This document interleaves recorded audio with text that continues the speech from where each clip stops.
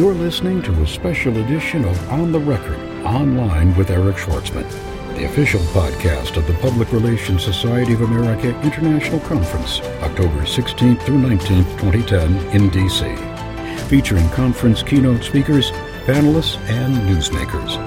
To join PRSA or register for the conference, visit prsa.org.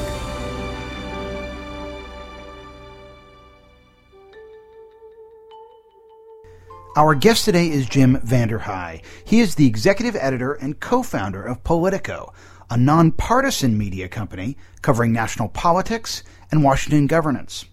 He is confirmed as a keynote speaker at the PRSA International Conference in D.C., October 16th through 19th, 2010, and he will be opening Sunday's general session.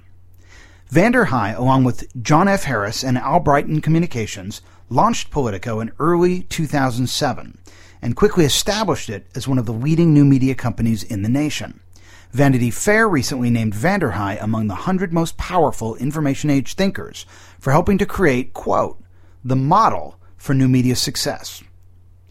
In December 2009, Vanderhei was selected to be the first representative of a primarily online news organization to serve on the Pulitzer Prize Board. He draws on 15 years' experience in Washington journalism. But before we do get started, a quick word of gratitude. Thank you, Matt Armstrong, Shonali Burke, Joe DeMattos, Don Kilberg, and Eric Silverberg for helping me with the research and for suggesting your questions for this interview. Glad to be here. Glad to do it. Tell us first, if you would, about Politico's editorial personality. Well, Politico's been around since about 2007, and we launched, most of us are refugees from old media. I came from the Washington Post, as did John Harris, who was a co-founder. And we sort of launched with a pretty clear purpose, that we really wanted to focus laser-like on politics, on Washington and Washington governance more broadly. And we really wanted to break down a little bit of that barrier between the news organization and the reader and really let them in on the conversation about what we're really hearing in Washington, what's really going on Capitol Hill, and what's happening inside the White House. With the idea being that we knew insiders soak up that information. We'd experienced it from our years of covering this stuff, and we're hungry for it. And that if you could provide that, there was a huge audience of people around the country that wanted to be in on that conversation. They wanted to know, what are the insiders talking about? What are they gossiping about? What are they hearing? And what's really happening? And we've been able to pull that off. We've been able to hire a set of reporters who have a unique voice, who have a unique skill set. Usually they're just better reporters than other people, or better writers, or better conceptualizers.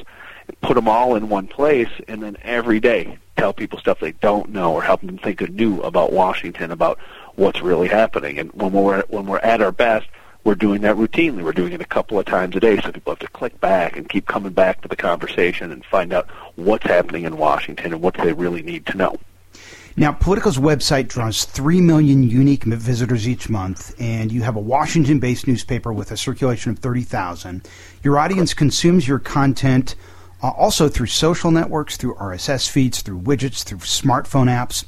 Putting the print issue aside for a moment, talk to us about how the demand for Politico's content over the digital channels is changing, and share with us, if you would, what predictions for which digital channels will become increasingly important, from your point of view. I mean, it's a good question, because things they change so rapidly that any prediction I make now will probably be revised in 6 months, because we have new technological devices that catch on coming online constantly, and I think we're going to see a flood of sort of iPad knockoffs coming on market in the next 2 months. But most people still get our content when they're getting it digitally from the website. Unlike most websites, we actually have a pretty good number of people who are coming directly to the website through our homepage, and they're coming here. They're the ones who I consider our core audience, and that's probably somewhere around 350,000 people that every day are coming to the homepage, are clicking on multiple stories. I tend to think they're probably political insiders, political professionals, and they come to us that way.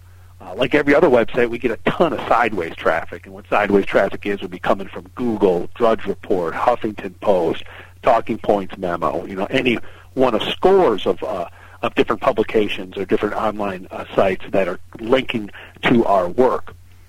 In addition to that, we have a BlackBerry app, we have an iPhone app, we're about to have an iPad app, and you get and a Kindle. You can get Politico on Kindle. We have a large number of subscribers on there, so a lot of people are coming in and getting the content that way. And that's the big trend is figuring out how quickly are people going to move to getting their information on mobile devices, whether it's a larger one like the iPad or smaller ones like your phone, your BlackBerry, your iPhone. And I think there's no doubt that 2 or 3 years from now, that the vast amount of news consumption is going to be done on those devices or some variant of the iPad. The next question comes from Joe D'Amatos. He's a PRSA member and CEO of the Health Facilities Association of Maryland. And his question is, concerning Politico and your core business, define the role of social media in your publication and business model. To be honest, it's not a huge part of our core business model. Our core business model, we're an advertising-supported for-profit company. Almost all of that money comes from what's called issue advocacy ads. It's somebody taking out an ad in our publication, either newspaper or our iPhone or online, to either to influence an argument or to influence tastemakers or opinion shapers on Capitol Hill, in the media, in the White House. And so the bulk of the activity is there, and so the bulk of our focus is there, because our whole idea is we want to be essential to our readers, especially our core readers, folks on the Hill, folks in the White House, and therefore essential to our advertisers. Social media, is a good way to get traffic, to get new viewers, to get people to come in and exposed to Politico. I think for some of our core readers, it's probably the predominant way that they're getting our information. But as far as the business model, as far as where we're bringing in revenue, it's a very, very small portion of what we do. But I think it's going to increasingly become critical to what we do, especially come election, when more and more people are plugging in to your content, whether it's through their Twitter feed, through their Facebook page, all the roundabout ways that you can get to content now. Now, in David Carr's column, Media Equation, which runs Monday in the business section of the New York Times, he quoted David Bradley of National Journal Group saying, quote, "I think that Politico's entrance entirely changed what had been a pretty cozy market with a few incumbents, National Journal, CQ, and Roll Call, and kudos to them for demonstrating there was a market beyond the Beltway." Now, you guys have nearly 100,000 Twitter followers, which is double your closest competitors, Roll Call and Congressional Quarterly, on Twitter. What is Politico doing differently that allows it to resonate beyond the Beltway? I just think we're a completely a different publication, and to be blunt, I think in a different class. We've put a ton more money into the editorial side. Our newsroom is significantly bigger than Roll Call, The Hill, National Journal. And I don't say that to slight them. I used to work at Roll Call. I love all those publications. I read all of those publications. We just have a different focus. We focus both here, but we also focus on driving that conversation nationally. So our people are on TV constantly. Our stuff is getting linked to constantly.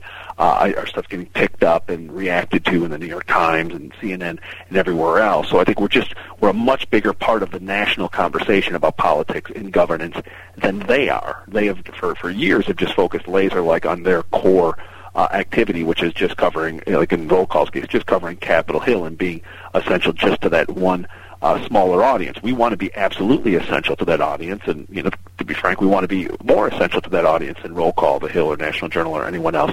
But we also want to be essential to the White House. We want to be essential to people who care about this stuff in the states. And there are a ton of people out there who really do care about what's happening in Washington, and have really taken advantage of technology to plug in into that conversation. So I read David Carr's column with great interest. I'm always trying to figure out what our competitors are up to, and you always learn a lot from listening to what other media companies are doing or trying to do. And I think David Bradley's comment is true. There was an incumbency here. There were several companies that had been here a long time doing things the same way, and I think one of the advantages that we have had is to be sort of the insurgent in this market, and that we were able to come in here. We didn't have a legacy. We didn't have any institutional liabilities of we've always done it this way. We were new, we were built for speed, we were built for the internet era, and we were built for what I think people need and want today, which is getting information in their hand as quickly as you can that's relevant to the conversation that's taking place in Washington in politics and governance today. Well, let's talk about that for a minute. In the About section of Politico, it says, Politico is focused on amalgamating the old media values of fairness and accuracy with the speed and immediacy of new technologies. But, when I read that, I thought, well, isn't that a bit of an oxymoron? I mean, how can you possibly triangulate truth among multiple sources and fact-check for accuracy at the speed of Twitter? I don't think it's hard at all. I think that and I think this is not just true for us. I think it's for other news sources that really try to get it right and try to cling and adhere to the old values of journalism. Those values are: you want to be fair, you want to be accurate, you want to be right, you want to give both sides their fair airing, and those things haven't changed. So the values as a journalist that I cared about and that have instructed like how I do my job haven't changed from when I was at the Wall Street Journal or when I was at the Washington Post. What has changed is like how you take those and then like use that and infuse your company with how you're going to deliver your product. People don't want to wait till tomorrow to hear like reaction to Obama's press conference today. If they care about this stuff, they're waiting on their Twitter feed or at their computer. They want some instant analysis. They want instant news. They want to know what Pelosi said about it. They want to know what Boehner said about it.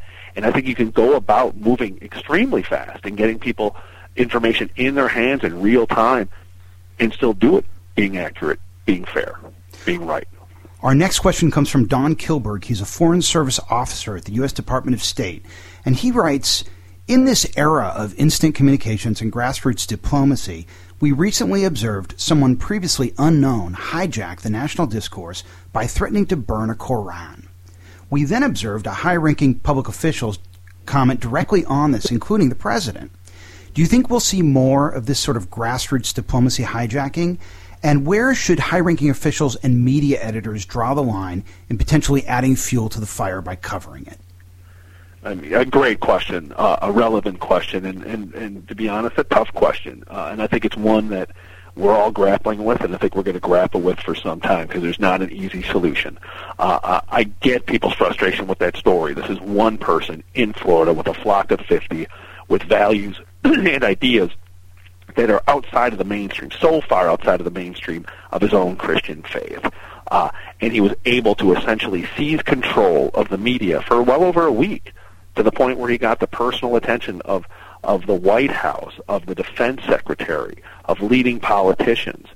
And I think it's unfortunate because this guy was not reflective of his faith, was not reflective of the country, and to be honest, I think the media played a big role in blowing that into something big, because you could have Anderson Cooper sitting there on CNN challenging this guy. Hey, what are you doing? This isn't right. Like, well, great. Why are you giving the guy attention to begin with, given that you know that by most standards people would say he's a lunatic who's offering an opinion that virtually no one else agrees with. So it's a tough one. At the same time, when people are covering it and all of a sudden politicians are getting dragged into it, it's hard when you're in the media to just ignore that. So it has almost this self-reinforcing, perpetuating cycle that rolls into what became a huge, huge story that had international consequences potentially. Now, last year, the House of Representatives passed a bill that would establish a federal shield law to protect reporters from revealing their sources. Why do you think the Senate's failed to act on that legislation? I don't know why.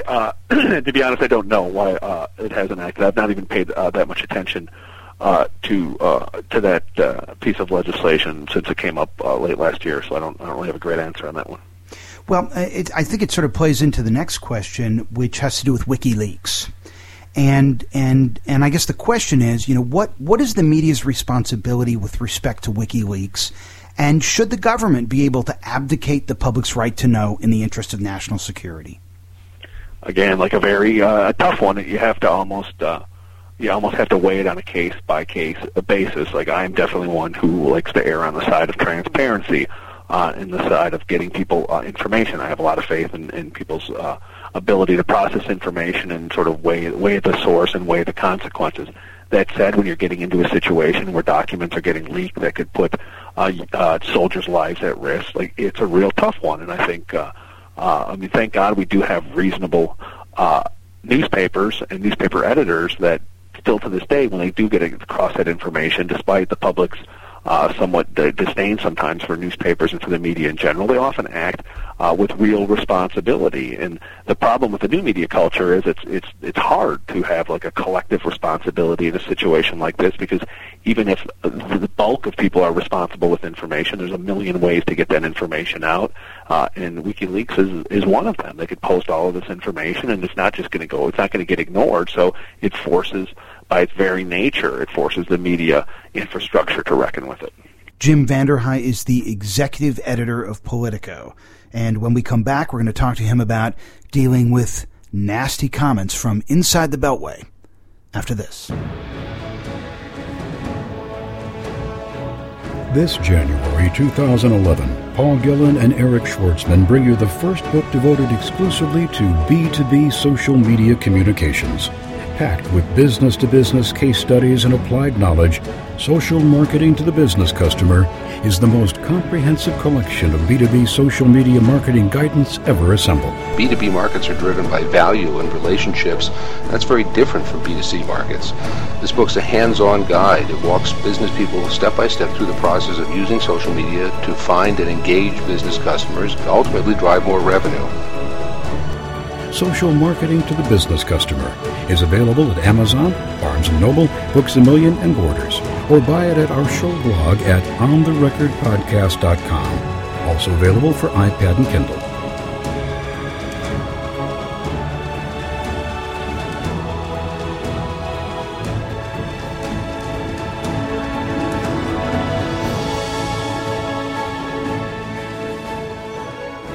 Now, in the Washington Post this week, Howard Kurtz wrote about, I'll read an excerpt from his column here.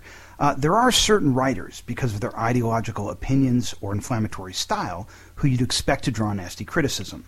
And I'm paraphrasing here, but Ben Smith is not one of them. The Politico blogger is a mainstream guy who talks to both sides and isn't pushing a point of view. Nevertheless, he's been called a weasel, a flaming liberal, a piece of snot, a 3-year-old transsexual wanker, and a commie. Under a recent bland one-paragraph post highlighting an ABC News report about GOP leader Mitch McConnell, the first comment was, "Shut the F up, Ben, and take your journalist buddies to Cuba." Is there anything that can be done to encourage greater tolerance for differing points of view? And what, if any, lessons are there here for organizations who want to communicate with their constituents through social media? Again, another good question. It's tough. I mean, we, number one, as someone who gets written about all the time, I mean, we've been out front and talking about new media, talking about what we're trying to do with this company, and also writing a lot about hot button issues in politics. So my wife will occasionally Google my name and come back into the room almost with tears in her eyes, because there's like a lot of nasty stuff out there. For one, it doesn't really bother me. I'd much rather be like engaged in this debate and understanding that people are going to say nasty stuff all the time. And certainly Ben Smith gets that too. What I think Howie was referring to, a lot of those comments take place on your own site, on our own site, and we had made a decision early on, essentially, to invite the public in, and underneath in that comment section, like pretty much as long as you're not using like hateful speech, you're not using inappropriate language, we pretty much let you say and speak your mind. And, one way to try to encourage more respectful debate, or at least to discourage that kind of commentary, would be for us and for others to really restrict the amount of commenting that can be done on stories that can be done on websites, for one. And to be honest, it's one of the debates we're having right now, is should we be much more restrictive on the type of commenting that we allow on our site? Should we force people to register and give us their full name, so when they do participate and they do say things, at least they have to attach their name and identity to it, which I think discourages people from saying absurd or hateful things. We're not at that point. I wouldn't be surprised if soon we are at that point of trying to be more restrictive in the commenting that we allow. I think there's a lot of downsides. It's easy to look at new media, the spread of technology, and what's happened over the last couple of years. I'm an optimist. I actually think that this is all good. I think we're in the middle of a massive transformation that 100 years from now people will look to as a 5-year period where the media was completely reinvented. And I think we're right in the middle of that. So I don't know what it all looks like 2.5 years from now. But I think it's a net positive. I think people are getting more information faster. People are having more, and also the ability to dig much, much deeper into legislation and into ideas. I mean, I always talk about the health care debate, and people, well, you know, I didn't even really know it was in that bill. I can never recall a issue in my lifetime that had more of substance written about it than that healthcare debate. Now, did people go to all of that? Did they go to all of the sources to really research everything that was out there? No, most people probably did not, but it was there. It was available. So people have access to information like never before. People that didn't have access to big newspapers or budgets to afford them now have access to that. So there's tremendous access to a lot of people, and there's much more freedom to participate in debate and to activate. It's one of the reasons that MoveOn.org for Democrats and now the Tea Party movement for Republicans have been able to merge with such speed and with such impact, because they're able to use technology as one of the mechanisms for organizing, for participating. And whether you like the movements or not, it is participation, and we're always complaining that we don't have enough of it in the political process. So I think it's a net positive. I think for people trying to communicate, you just have to. You can't be scared of it. I would say don't be discouraged. Don't be fearful of the fact that if you do put yourself out there, if you do open up your website, if you do open up your social media network for input, don't be afraid that people are going to say crazy things or say things that you don't like about your product or about yourself. It's going to happen. You have to understand that it's part of the bargain you make in being part of a big dialogue. In terms of all the organizations that Politico is covering, which ones do you think are doing the best job communicating effectively online? It's a good question. I mean, the bulk of the coverage that we do tends to be political in nature, so our interaction is largely with, largely, not exclusively, but largely with the political class. So folks on Capitol Hill, White House officials, campaigns. So I think, the best insight I would have is on how, like, the parties and how the campaigns and how the folks on the Hill utilize it. And I would say that for the longest time, I'd say till the last year, Democrats were significantly better than Republicans at using the Internet to its full advantage and using it as a fundraising tool and using it as an organizing tool. If you remember the Dean campaign in 2004, it was a fantastic organizing tool. People found out about these meetups. They hooked up. They went to these activist meetings, and they were able to meet candidates that they never would have before. And I think a lot of people learned from that you could use the Internet as a communications tool. I think we saw Obama take this to a whole other level, where he's able to create an entire community around him, almost as a brand. And people were able to share stories and participate in his campaign like they haven't before.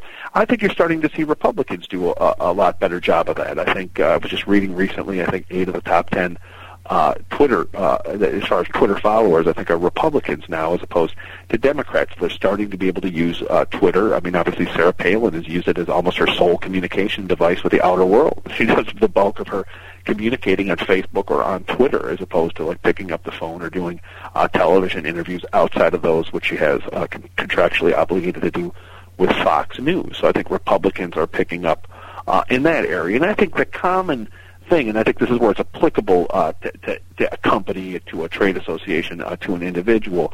It's like figuring out, like, who is your world? Like, what is your world of people that would be interested in participating in a conversation or discussion or information gathering activity as part of your website, and then being able to really serve them in a way that's useful. And I mean, what I see so often on so many websites, particularly outside of the political sphere, getting into sort of the business world, is it's like a lot of press release type stuff that would be pushed out via the website. And just to me, like, even as an employee or a participant in that association, it might not be completely useful. You have to think, how do I make this as essential and useful and accessible to the people I'm trying to reach as possible? If a PRSA member representing an organization wanted to request a meeting with the folks in the newsroom, or perhaps with Mr. McKinsey and Mr. Scarborough, who have joined the new editorial board that you're creating, what would be the best way for them to do that? You know, it all depends. Like I often find a couple things I find useless, essentially useless. Press releases. I've never, as a reporter, looked at one, and I don't think most reporters do. Mass emails, I don't think are that useful. You have to find a way. I mean, it's still like, despite all the technology, it's still like some kind of personal interaction is the best thing you could possibly do. Like, get to a reporter, like get to at least a person who handles setting that stuff up at Politico or at any other news organization, so you can actually have a conversation about why you want to bring your folks in, or why you want to talk about your individual issue. And I think that's the biggest mistake that people make, is they send these emails, even the ones that have the sort of the technical capacity to put your first name in there, so it sort of gives the appearance of being personal when in fact you know it's not. So you need to, I think the easiest thing is to figure out a way through phone call, email, to connect with the person that you actually want to connect, or connect with someone at our organization or another organization that's close to that person, so you can establish that contact. Because we're, as a reporter, and I'm not, I run the joint, so I'm not a reporter, so I'm not on a bunch of email lists, but I still, in the course of the day, probably move through, I don't even really know if I want to know, but probably a couple hundred emails a day. I know of reporters here who get well over 1,000. I know Mike Allen probably gets 20,000 or some absurd number that he has to wade through. So, it's hard. You got to figure out a way to bust through that, because most of you are like, I'm not going to look at this, don't have time for that, don't have time for that. Something that's quick, to the point, and personal. Are you on Twitter? I am not. But I would say I'm probably in a distinct minority here. Harris and myself are probably about the only two who are not on Twitter. Most people are. I probably should be, given that we strongly encourage our employees, especially our reporters, to be on there. My reason for not doing it is personal, and that I already have a sick enough BlackBerry addiction that if I have another technical device that I'm addicted to, I might have a hard time keeping my wife and kids around. So I try to block that off and stick to the BlackBerry. There are people here who, Jonathan Martin, who just swear by it as a news gathering tool and as a repertorial tool, because they can keep track of what's happening in the different states, the reporters they want to follow in the important states. I'm not that close to the news, so I don't really have to use it that way. And if I started to follow that way, it would just be such a blizzard, because I'm not just responsible for one individual beat. I'm responsible for helping us think through all of our coverage.